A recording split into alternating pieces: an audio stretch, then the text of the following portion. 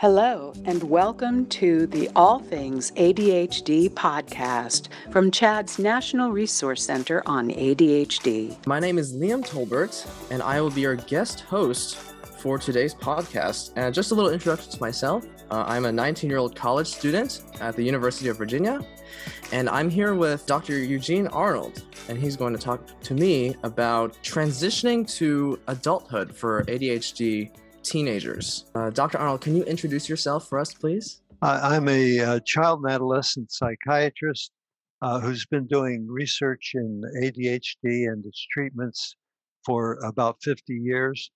I'm currently the CHADD's resident expert and professor emeritus of psychiatry and behavioral health at Ohio State University.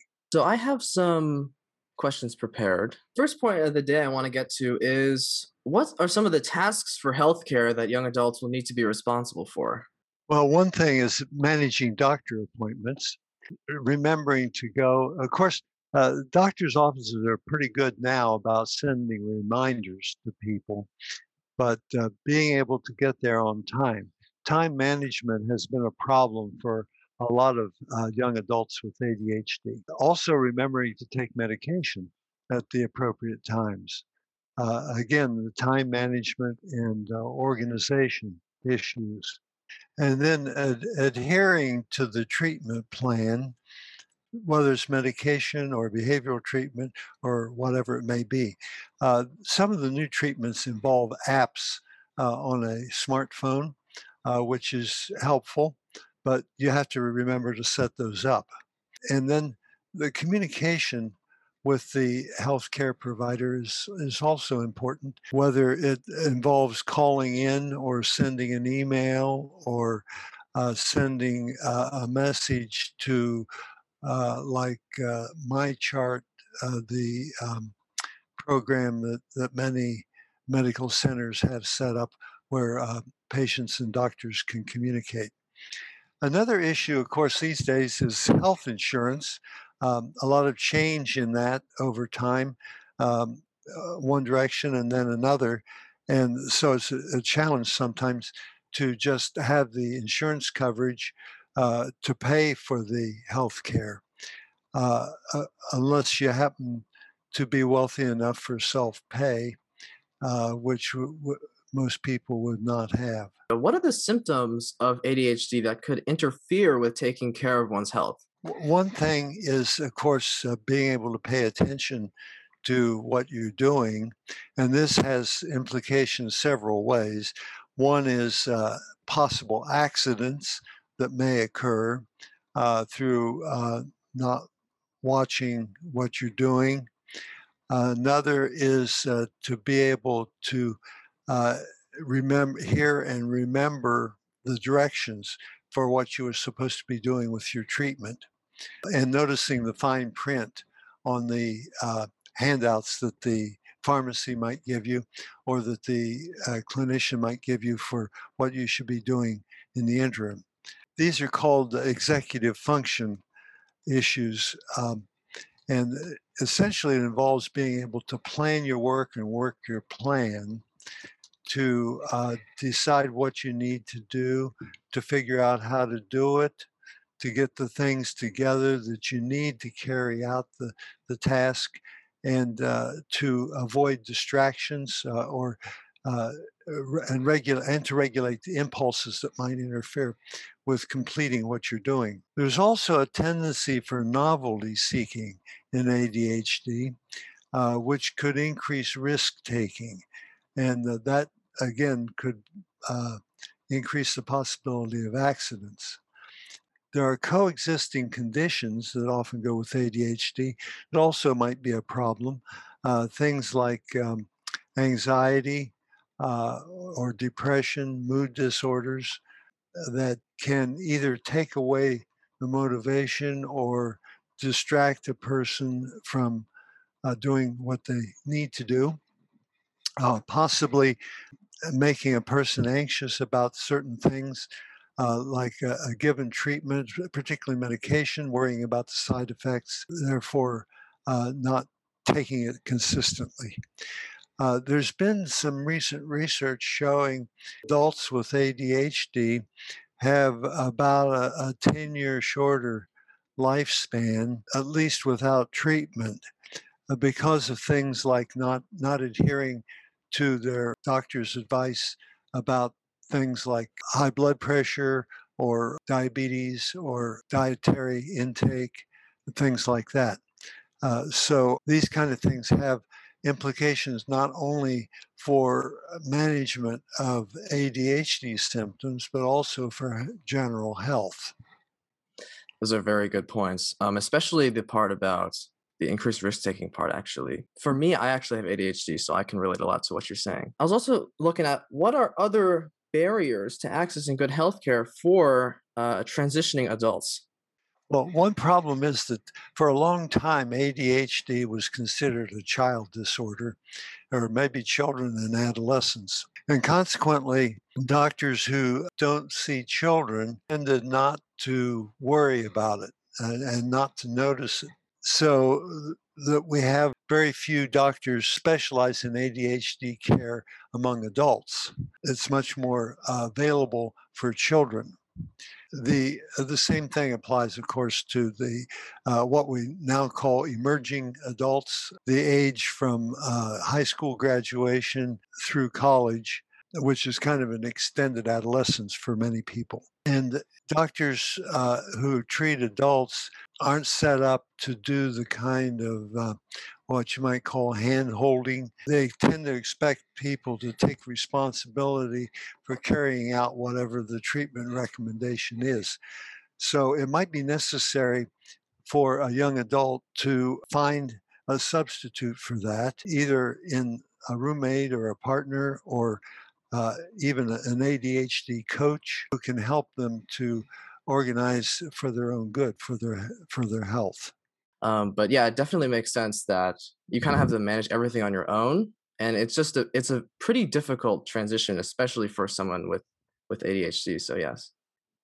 Next in line is how can parents help their emerging adults towards independence in taking care of their health? Well, first of all, I think it's important to note that the transition is difficult not only for people with ADHD, but for everybody. Taking on the increased independence, adulting, as they now call it. This can create anxiety and problems for anyone, but it's accentuated for someone who has the executive function deficits that go with ADHD. The preparation for adult responsibilities has to start not just in adolescence, but in childhood.